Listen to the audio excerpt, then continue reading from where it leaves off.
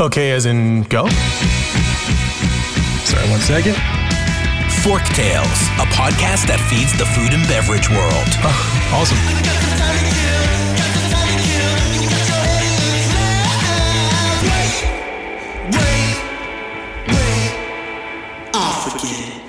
Fork Tales is brought to you by Vigor, a branding and marketing agency for passion-driven, innovative restaurant, beverage, and hospitality brands. Learn more at vigorbranding.com. If you love what we're serving up, please give Fork Tales a 5-star review on your podcast service of choice. Think of it as a tip for good service.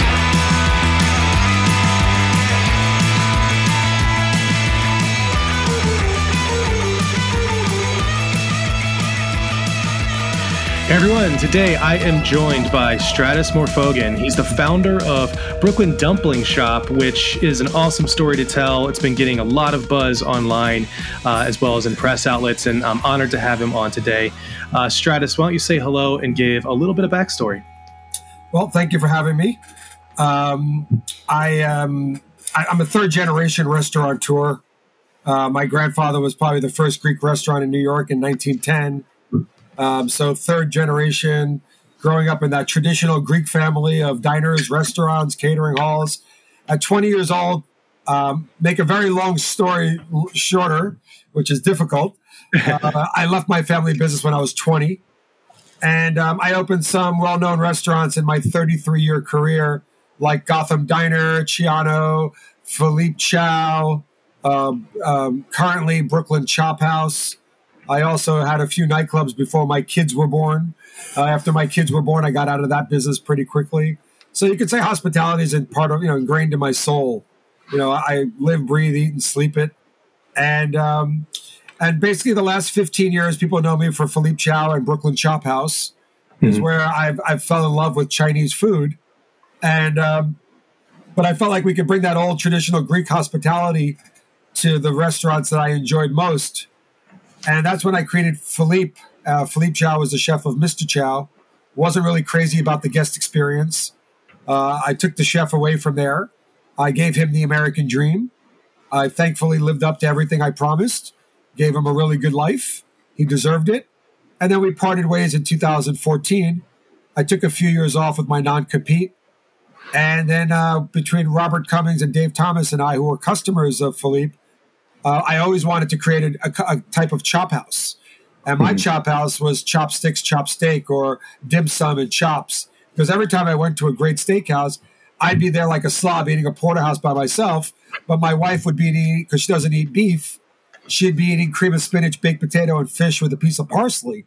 And I was like, wow, I'm really enjoying myself, but I could see whatever she's eating, we could do better at home. So that's when I came up with the idea of LSD. And I don't mean the drug. I mean salt and pepper, ginger, garlic, lobster, married with a 3-pound dry-aged Pat LaFrida porterhouse steak, married with a 7-pound authentic, never fried, roasted Peking duck. So lobster, steak, and duck, to me, was the ultimate surf and turf. And that was the genesis of creating Brooklyn Chop House, is marrying a Chinese cuisine with an American steakhouse. So the co-stars, like the lobster, the fish, and the appetizers, are just as good as the star being the porterhouse steak or the dry-aged meats. And we achieved that with very high success. We're breaking every record per sales per square foot, topping $3,000 a foot. And what happened at that point, when it came down to the appetizers, as we were drawing the menu up, I said, I don't want to do a burger. I want to do a bacon cheeseburger dumpling. They're like, what? I don't want to do French onion soup or lobster bisque. I want to do lobster bisque or French onion soup dumpling. And that was just like, really? I give a lot of credit to my partners and my chef, because the big concern is we're going to confuse people. And I said, no, people are going to get it quick because we're creating our own lane. No one's ever brought these items along with an American steakhouse. The Palm was Italian. They basically mixed and mashed Italian with a steakhouse. So all we're doing is mix and mashing Beijing cooking with a steakhouse, and the results don't lie. It was a phenomenal success, and the dumplings really took us over the top. We have pastrami dumpling, the bacon cheeseburger dumpling, the lamb gyro dumpling, the Philly cheesesteak dumpling, the impossible vegan plant-based dumpling, on and on and on and on. The Reuben dumpling, instead of sauerkraut with the Swiss cheese and corned beef, we added bok choy. So that became a huge success. And then the natural progression of that was, let's think about doing a 1.5 ounce sandwich shop. See, I love to start my partner meetings like that. And they're like, what? A 1.5 ounce sandwich shop? Everybody's going big. And why the hell do we want to do a sandwich shop? I said, no, a 1.5 ounce sandwich to me is a dumpling. Mm-hmm. It's carbohydrates surrounded by protein, fish, or veggies. It's very simple. It's a small sandwich. And if pigs in the blanket became an industry staple 50, 60 years ago, well, you know what? Why can't we reimagine 2 subcategories? Why can't we reimagine the dumpling? Why can't we reimagine the sandwich and put them together and start our own lane? Mm-hmm. And with that said, we started writing Brooklyn Dumpling Shop in 2019. But when I started doing research about why so many fast food restaurants fail, I wanted to understand how we could do better. And I started researching Horn and Hardart, the automat, which they created in 1895. And I said, okay, interesting enough that the automat was a monster in the 20s, 30s, 40s, 50s, and 60s. In the 70s, it died out because technology failed the automat in the 70s. There weren't dollar bill receivers. There weren't credit card processors. You had to wait online to get $10 of quarters and then wait online to put the quarters in the machine to feed a family of 4. You know, back in 1970s, you needed 40 quarters. Mm-hmm, inflation had went up very much in the 70s. So then people had a choice to go to McDonald's, KFC, or Pizza Hut. They felt, so the automats fell out of favor very quickly. Hence, Burger King bought the last 12 leases of Horn and Hardart. And that was the fall of the automat. And then the automat, to me, was like, wow, I think that's the most cost-effective, efficient way to distribute a product. Now, if we're doing driverless cars, it's time to bring back the automat and allow the consumer to control it with their smartphone. And that's all we did. And I did it with my partners at Panasonic. I gave them the vision of what I wanted, what the guest experience was. By no means am I an engineer or coder or about I know basic tech. But my vision was allow them to control it by their phone. Allow them to open the automat with their phone by waving their phone with a barcode that will text message or email to the guest. Allow the full experience to be controlled from the consumer's phone. Allow them to come in and out of the restaurant within 30 seconds, not the traditional 4 to 6 minutes that fast food allows you to for a successful operation. We could get you out in 30 seconds if you use our tech. Now, if you come to the store, like behind me, you'll see 20, 30 people right now putting orders in, and they'll wait up to 6 to 8 minutes because we don't prep anything. Everything's cooked to order. We don't have like a slide like a lot of the fast food places have with the product sitting there for 15, 20 minutes. We make everything to order. But with, leaning on tech, we can allow the integrity of the product to remain, but telling the consumer, hey, 30 minutes before, go online and put the order in on our website, and we'll still be able to cook to order and have it waiting in the automat in a 150 degree or a 35 degree locker for cold items, waiting for you, cook to order, and you're in and out in 30 seconds. That was the whole model. This was before COVID. This basically was December 2019. I didn't do it for safety reasons. I just did it for efficiencies, economic, and turning the tables and allowing the consumer to be in full control. Sorry for the long-winded answer, but that's the only way I can set the tone and set the stage here. No, that's okay. It's actually answered some of my initial questions, but it gives me enough to dig into. So what's interesting about innovation is when you look back, it seems very well done. It seems very obvious. Like, of course, this would be a good idea. Why didn't we do it sooner? But when you're ahead of the curve, when you're actually innovating, innovation by its very nature is extremely uncomfortable. It's risky, and obviously, I mean, you're at the helm, but you have to get other people on board. How did you begin to make that case? Besides having a wonderful personality and some fervor behind it, did you find any bumps in the road to get people on board? There's an old saying: if you watch any any documentary about innovation from Ray Kroc to the McDonald brothers to the guys from Atari when they were creating General Dynamics, and the first one through the wall gets a bloody nose.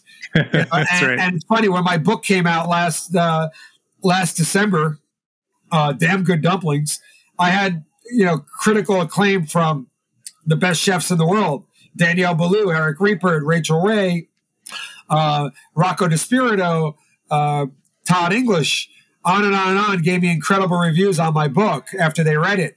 And the one thing that they all said to me after they read the book is, "Do you mean to tell me someone never made a pastrami dumpling?" I said, "No." And it came easy to me because, remember, like I said in the beginning, I come from like a Greek diner background, and I've owned Chinese restaurants for 15 years. So hence, that's how you get a pastrami or a Reuben dumpling. It's basically, to me, when I grew up in the diner business, I would see a pastrami sandwich that big. Mm-hmm. I look at it, I had no interest in biting it, but then I would see a burger and I would, maul it. I would eat it in 2 seconds because it wasn't intimidating to me as, a teenager or a youngster.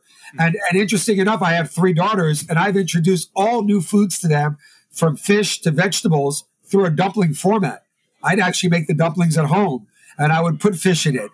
I would pan fry it a little bit with soybean oil, make it a little crispy, and all of a sudden, the kids are eating fish. So I always thought the dumpling was just so fascinating to me on how it needed to reemerge and be reimagined. Because it's just the same thing over and over and over, which I love those dumpling shops, but how much pork, veggie, and crab can you eat? Right. Well, I think what's brilliant about the dumpling is it's not, your approach to it is obviously Asian, like you've said, but dumplings are found across cultures and throughout Europe. Raviolis, of course, are a dumpling. Pierogies. Yeah, I've been known in my circle of friends to make a really good pierogi. My grandmother is Slovak, and I took the original recipe, which is cobalt cheese or Colby cheese and and potatoes mashed up, but I've extended it. Now, of course, I have no intentions of opening a restaurant, so it stays with my circle of friends, but it is a brilliant mechanism for delivering different kinds of flavors. So I'm going to ask you to speak on behalf of all Greeks in the entire world. Why is the diner format so palatable to Greek immigrants coming to the U.S.?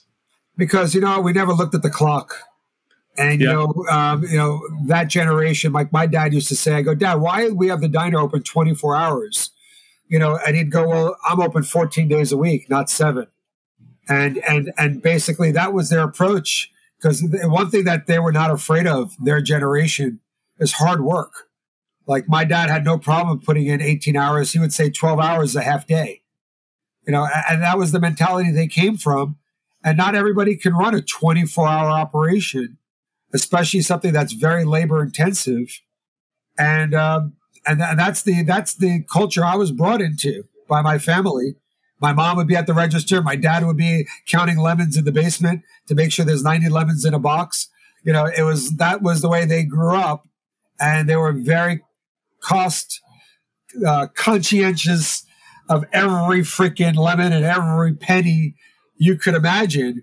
Because like my dad would always say, I can tell you how you're running your restaurant by turning your garbage upside down, seeing what's in your garbage. And I'll tell you how you're running your restaurant, seeing where the waste is, seeing how inefficient your operation is.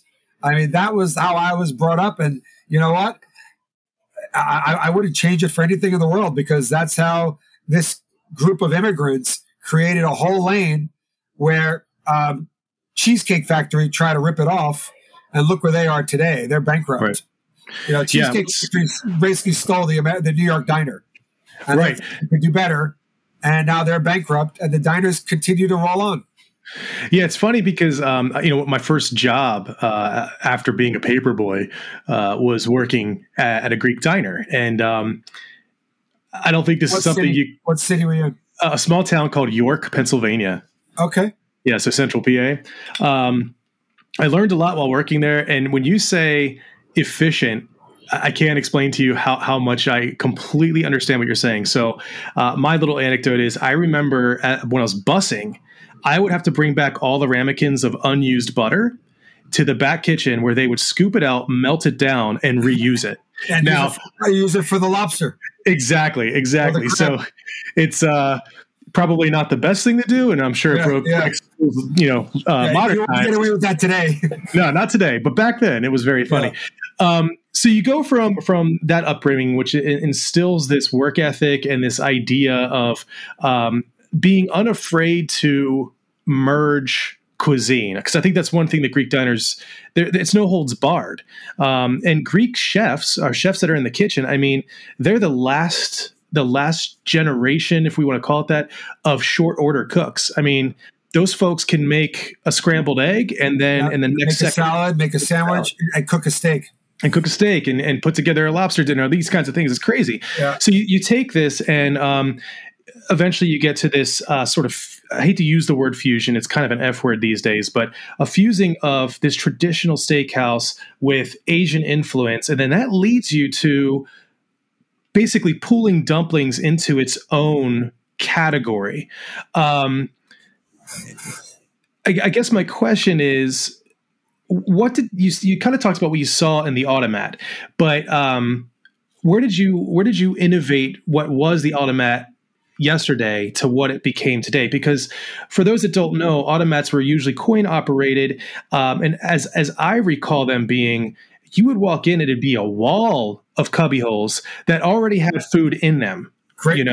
This is a great question. I'm sorry to interrupt you, but that's a question that I'm always trying.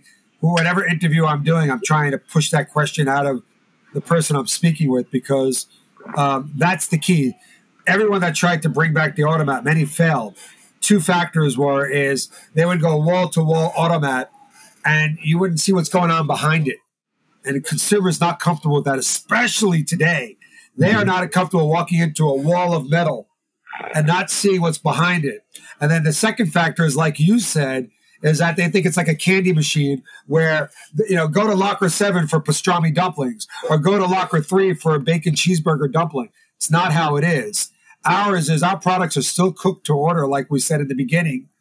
And then all the Automat is to me is half the store Automat, half the store glass kitchen with a dumpling machine being made in front of you. So it becomes like a dumpling bakery. Mm-hmm. And that's very personal. And then the Automat is very impersonal. So when you marry those together, it actually works. When there's been a couple of reincarnations of the Automat in the last 20 years, they didn't do well because the whole wall became a metal box. And that doesn't work. You need to have half metal box, half kitchen, glass. Mm-hmm. If you don't have that, it will not work, because people have that pre-notion that, I'm going to an Automat, I'm basically buying food like a candy bar. And that's not how it's run. It's basically, the Automat is basically substituting cashiers and logistical personnel. That's what it does. It makes it less hands, more efficient, smaller footprint for execution for back of the house, where the cook to the from the cook to the packager to the expo is all 3 steps. And that's how we get the product out in a very cost-effective manner and very little human error. That's great, because so you get the theater, which who doesn't love watching food be made? It just taps our curiosity so much as humans. But then it's also proof positive of the freshness of the product. Correct. So we worked, we did a bit of work, Vigor, years ago for a dim sum, quote unquote dim sum restaurant that was not really dim sum. It was just the dumplings, and they had a machine. But the way that they told their story against our judgment and against our advice was that these were house made.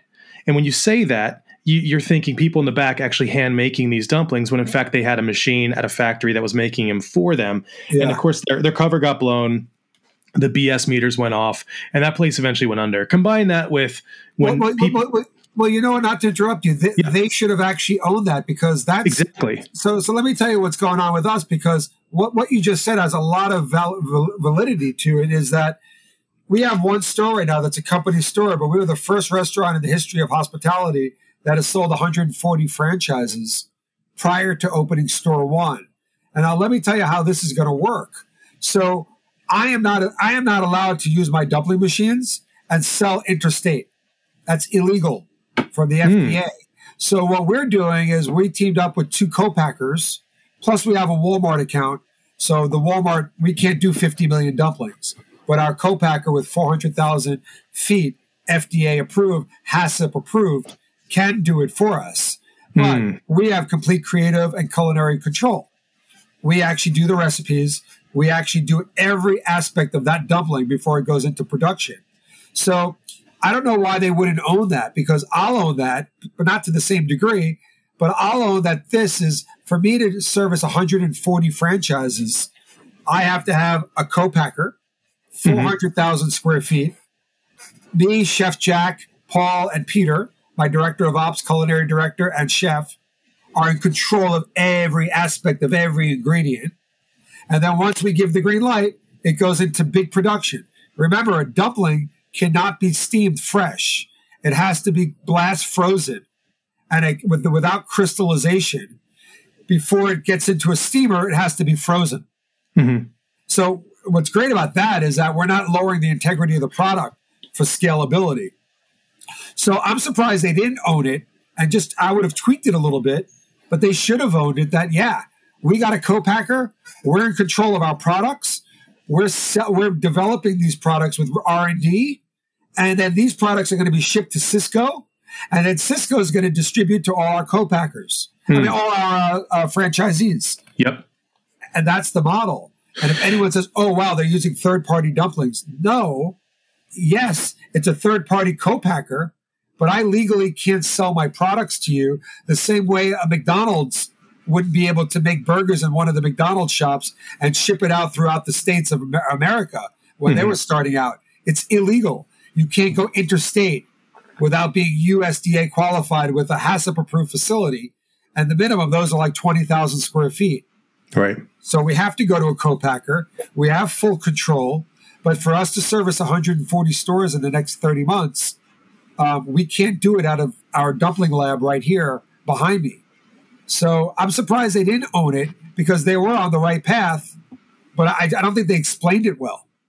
Yeah, and that's what we were getting at is, why hide it? Because when you hide things, someone's going to find out, someone's going to leak it, then you look like a liar, and the BS meter goes off. About entry-level staffers. I mean, look what's going on with Subway and Taco Bell. I mean, these kids all have a phone, and they take a picture and they say, look what Subway's serving for tuna. Look what Subway's serving for chicken.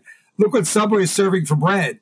They're stupid. Own it. Right. There's nothing. Yeah, absolutely. In my field, there's nothing wrong with it. I'll tell you why. Because dumplings have to be flash frozen before they're steamed. So we're not changing it. We're not trying to look like, oh, the product comes fresh. It is fresh. But once we chop it up and once we put it into a dumpling, we blast freeze it. Because if it's not frozen, it will not stay in a steamer. And every product that we do, even though it finds itself in the fryer or the flat griddle, has to be 3 minutes in the steamer so the dough can cook. And if that dough goes in without being frozen, it falls apart. So yeah, and what's great easier for me to own than like a Taco Bell or a Subway. Right. And my thing, like we would say, is like, one, people are going to find out. Two, if you don't have anything to hide, why hide it? And three, it gives you an opportunity to tell that story. And when people know things, they like to tell other people the things that they know. And so knowledge is very powerful in this regard. I would like your viewers, I'm going to tell you something that's probably going to be in the business books one day. Go to my Yelp account at Brooklyn Dumpling Shop, right? The last guy who just did it was named Matt, right? Okay. So Matt, listen to this. So Matt walks past Brooklyn Dumpling Shop about a week ago. And you got to remember, I'm getting samples from all the co-packers. So co-packers are sending me samples of their existing product so I can taste it. And three things happen. One is we don't like the craftsmanship. We throw it out. Two is we love the craftsmanship and we love the product. Hey, two of them we actually put on the menu. Because these are our co-packers. They're making it by hand, which we want all of them making it by hand. And the third is, we like their craftsmanship. We don't like the product, but we're going to do business with them because we like their work. But once they get teamed up with our chefs, we can work with them. So the guy walks by and sees 4 boxes of dumplings with pork pot stickers on it from a third party. He takes a picture and he goes, look at this. This company is a fraud. They buy their dumplings that you could just buy from Amazon, and they're selling it as fresh, like made here at the store. And I'm like, wow, this guy I respect his perspective, but he's full of shit. Sorry, but I had to say that expletive. You got to put it up. So I turned around and I said, you know, Matt, maybe there's an answer to this before you go shooting your mouth off, because I answer Yelpers very unorthodox. I even told a group that for a party of 6 at Brooklyn Chop House that came an hour late, and she said, if we don't get sat, we're going to Yelp you. Next day, I got 4 one-star reviews. I actually said, let's take a step back. I want to buy you guys dinner and make up for this. And they're like, wow, you were such an ass the night before. I said, no, let's start over again. I made a reservation in Times Square at Red Lobster. I'm paying for it. Go there, because I never want you to come back to my restaurant again, because that's where you belong, not in a fine dining establishment. That thing went like 2 million pictures viral. My response. People to this day come in and want to meet me. But getting back to this guy, Matt. So Matt calls me a fraud. Brooklyn Dumpling Shop is a fraud. Look at this picture. I got the picture. I got the proof. Yeah. I responded. I said, Matt, we don't even have a pork pot sticker on our menu. These are samples sent to us from co-packers, because for us to grow to 140 franchises, we need to marry it with a co-packer under our tutelage, under our culinary direction, or that's the only way we can service 140 stores in the next 30 months. So it's like, bullshit, you're a fraud. So I said, how about this? Because I think you're just a hater. Why don't you come to the restaurant and let's do a walkthrough of every inch of this restaurant, and you tell me if I'm right or you're right. Why don't you accept the challenge? Well, finally, he came in yesterday. Oh, I love it. And I said, you know what? I give you a lot of respect for showing up, because this became heated. I said, you're a hater. You're full of shit. You're this, blah, blah, blah, blah. And we did a walkthrough of the whole restaurant. And actually, he took a picture of me in the freezer where it was surrounded by like 10,000 dumplings. And then he just posted it back on Yelp with a 5-star review and said, boy, oh boy, I was wrong. You know what? This guy is amazing. This guy basically is so passionate about his product. He proved me wrong. When I thought I had him with the photograph, and all these guys are doing is buying dumplings from third-party companies and coming off like they're a dumpling bakery. And, I feel, he's like, I feel terrible. I called him a fraud, because I just did a whole walkthrough in and out of that restaurant, from the freezer to the back of the house to all the reach-in boxes. And the only things I saw from a third party said, sample only, do not use. Yep. And he redid his review on Yelp, and now everybody's reacting to it, because we were at each other's throats. Right. And you're not supposed to do technically in the old world, but I believe in Yelp, you can't let these things. If you're wrong, apologize. Say you'll do better, DM them, throw the house at them to try to make them happy. But we have a few groups of haters. One other group of haters is we're taking jobs because we're using the automat. Now, I say we're saving jobs. Like, what are you smoking? What do you mean you're saving jobs? You admitted in this article, instead of 11 employees, you have 5 employees. How are you saving jobs? I said, I'm saving a lot of jobs. And he's like, explain, liar. I swear to God, this is how people have approached me on like Facebook, Instagram. Yeah. TikTok, even worse. TikTok is like the necessary evil, but man, they're tough. And let me tell you something. I said, very simple. 7 out of 10 restaurants fail within 3 years. That's documented study. 7 out of 10. The number one reason is excessive payroll. Now, I didn't even factor what's happening today. Can't even find payroll. But I didn't do that for that reason. We don't have that data yet, but boy, that's coming too. Absolutely. To actually really promote the automat. That, you know what, you have a problem finding staff? Do the automat, you cut your staff in half. But getting back to my answer pre-COVID was, we may have a smaller footprint, smaller labor force, smaller infrastructure, smaller overhead, but we will save, instead of 7 out of 10 restaurants failing for the number one reason of excessive payroll, why don't we flip it around where maybe if we could get payroll from 30% industry norm to 15%, maybe those 7 restaurants don't have to close. Hence, saving jobs, and not just the jobs of the actual restaurant. What about the meat packer, the vegetable guy? What about the shoe shine guy? What about the dry cleaner? What about the delivery guy who brings the food? It trickles down to many, many other fields, many, many other industries. So if we can get the industry norm payroll from 30% down to 15%, we will save jobs. Absolutely. And that actually taps into something that people haven't really connected the dots yet. And we could probably have an entire podcast unpacking the idiocy of people who take one data point and one moment, Correct. jump to a radical conclusion, and then steadfastly stick to it to the death.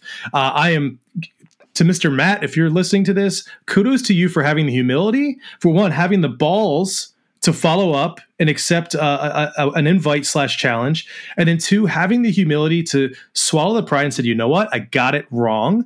I can't high five that guy enough because we need more of that in the world. And you want to hear something crazy? He's a big venture capitalist and wants to be involved in the next round of our funding. I love it. How about that? So, I mean, there's so much to unpack here too. We also have a large group of people of not just public relations actual professionals, but those who have a PR slant or need to relate to the public, who have a whole different take on how to handle Yelp. And so to hear your honesty to this and just the guts to be able to say, like, I don't care that this is your opinion, you're wrong, and Correct. Let me show you how, or bugger off, we don't want you here. Because I think there are more people that respect that kind of honesty 100%. and that approach. Because most people know that Yelpers are 50-50. Half the time they're full of shit.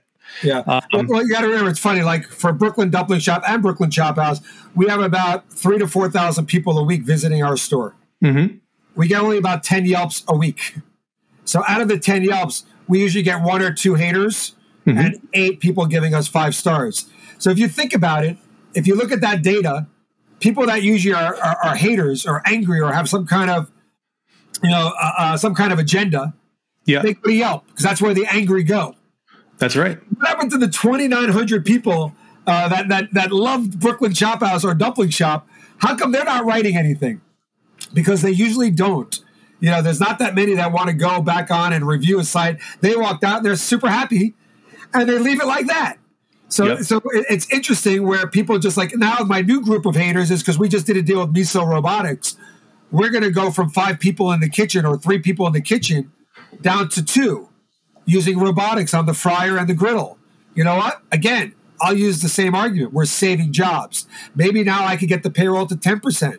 You're looking at a little snapshot of one store and saying, look, you went from 11 employees to 4 employees.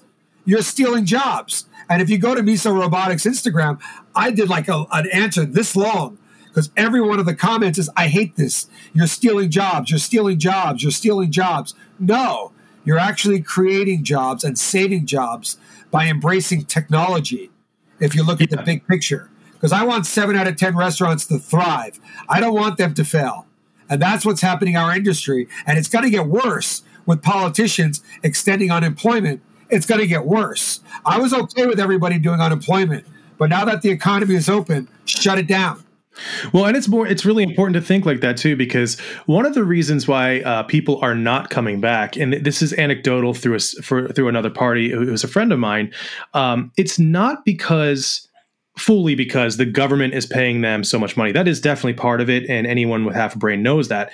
But the other one, and maybe a bigger one, is the income is dependable. And so when you have states shutting things down, if I come back to work, how do I know my job's going to be there tomorrow? So when you have longevity with a successful concept, people are interested in working there because they know their job's going to be there next week, next month, next year, and they can grow. I mean, think about the opportunities to start in the kitchen and then work your way into robotics. Because there has to be a path that like at least sees that, like you started interacting with the robots, you start to like this.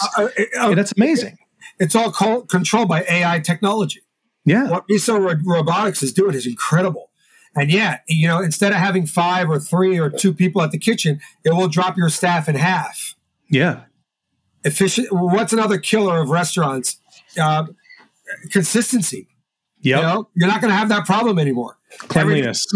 Everything is, there's no human error. Yep. Consistency is another killer. You go one day, you try, you have an experience A. You go next time, you have experience B. You know what? I don't care if A or B is better or worse. It's different.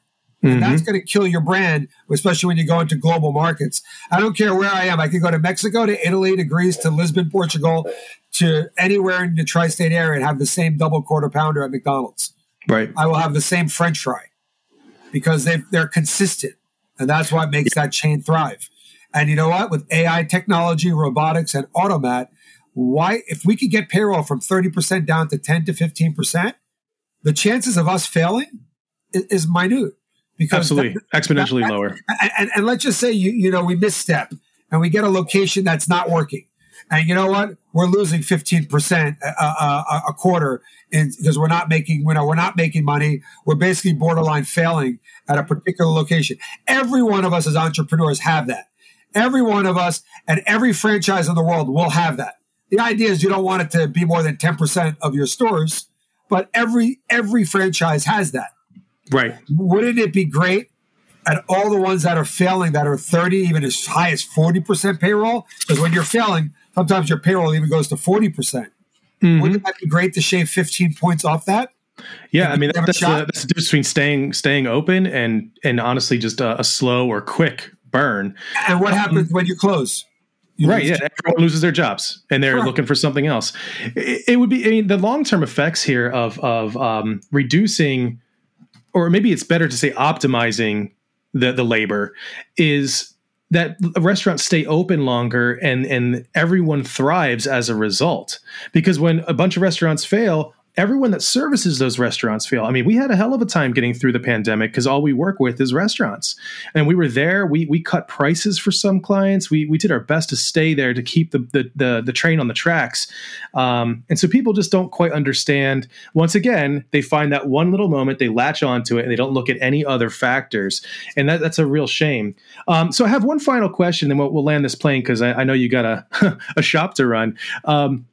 The name Brooklyn Dumpling Shop, I found interesting. And my question for you is, what are your thoughts on the longevity or the viability of that name as you grow across the nation? And for a little bit of perspective there, we had St. Louis Bread Company. And as they extended outside of St. Louis, they ended up rebranding to Panera. Yeah. And there are other sides of this. It's a very good question. And Brooklyn has probably the largest brand cachet in every city in the world right now.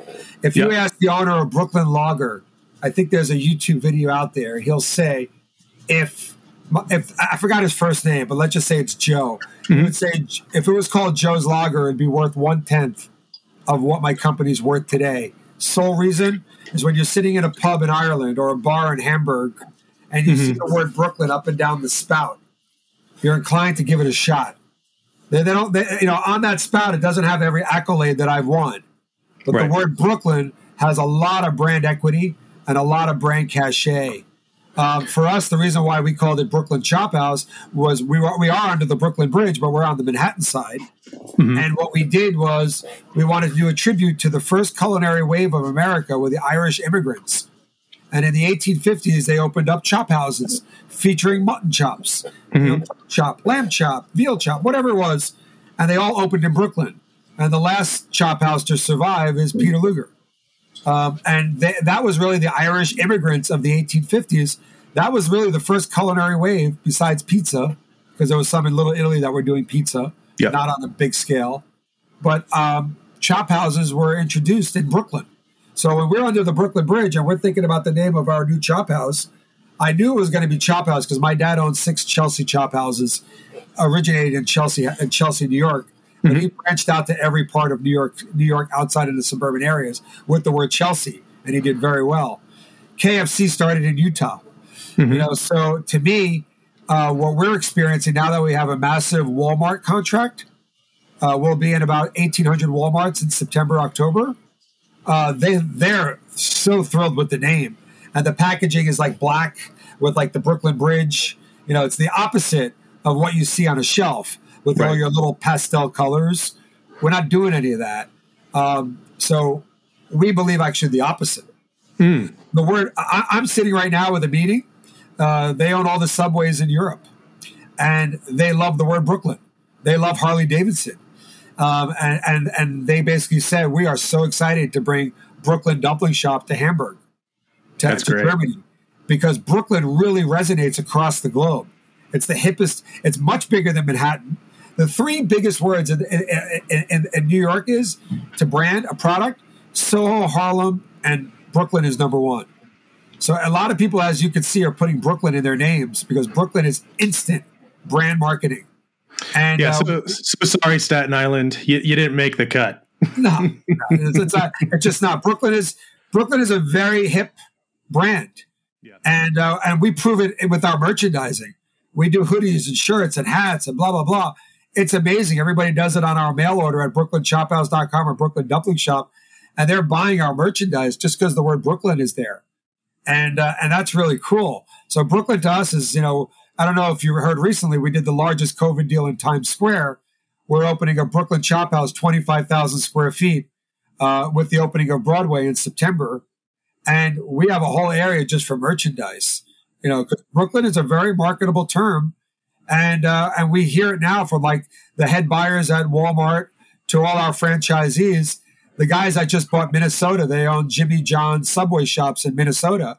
They're doing 30 Brooklyn Dumpling Shops. And they're like, you have no idea how excited we are to bring Brooklyn to Minnesota, or bring Brooklyn to Houston, Texas, or and then when you start selling a pastrami dumpling, and you start adding like the Reuben and like New York signatures, it all comes together pretty nicely. Where wow, I'm getting a taste of New York, Brooklyn with a pastrami dumpling. That's awesome. Works really well with us. There's a lot to be excited about. So final question, and then we'll tie this up. The last dumpling you can eat before you die, what flavor is it? Well, I'm going to go with Gayle King. Gayle King said before she gets to the electric chair, her last dumpling will be the bacon cheeseburger dumpling at Brooklyn Chop House and Brooklyn Dumpling Shop. So I'm going to stick with Gayle King. The last dumpling on earth is going to be the bacon cheeseburger, because she already wrote that in O Magazine as my last meal on earth will be the bacon cheeseburger dumpling at Brooklyn Chop House and Dumpling Shop. Hell of an accolade. That's awesome. Well, hey, look, thanks for your time. Thanks for everything you shared. There's so much to learn from this. I look forward to seeing how this brand explodes in the right way over the next years. And you definitely have a gem here. Thanks for your time. Thanks for having me. Awesome. If you love what we served up, please follow us at Vigor Branding on Instagram, LinkedIn, YouTube, and Medium. Forktails is produced by the team at Vigor. Audio and video post-productions provided by Zencaster. Music performed by Jet Trash and licensed through musicbed.com. Joseph handles his own hair, makeup, and stunts. Copyright 2003 to 2021, Vigor Graphic Design, LLC, all rights reserved.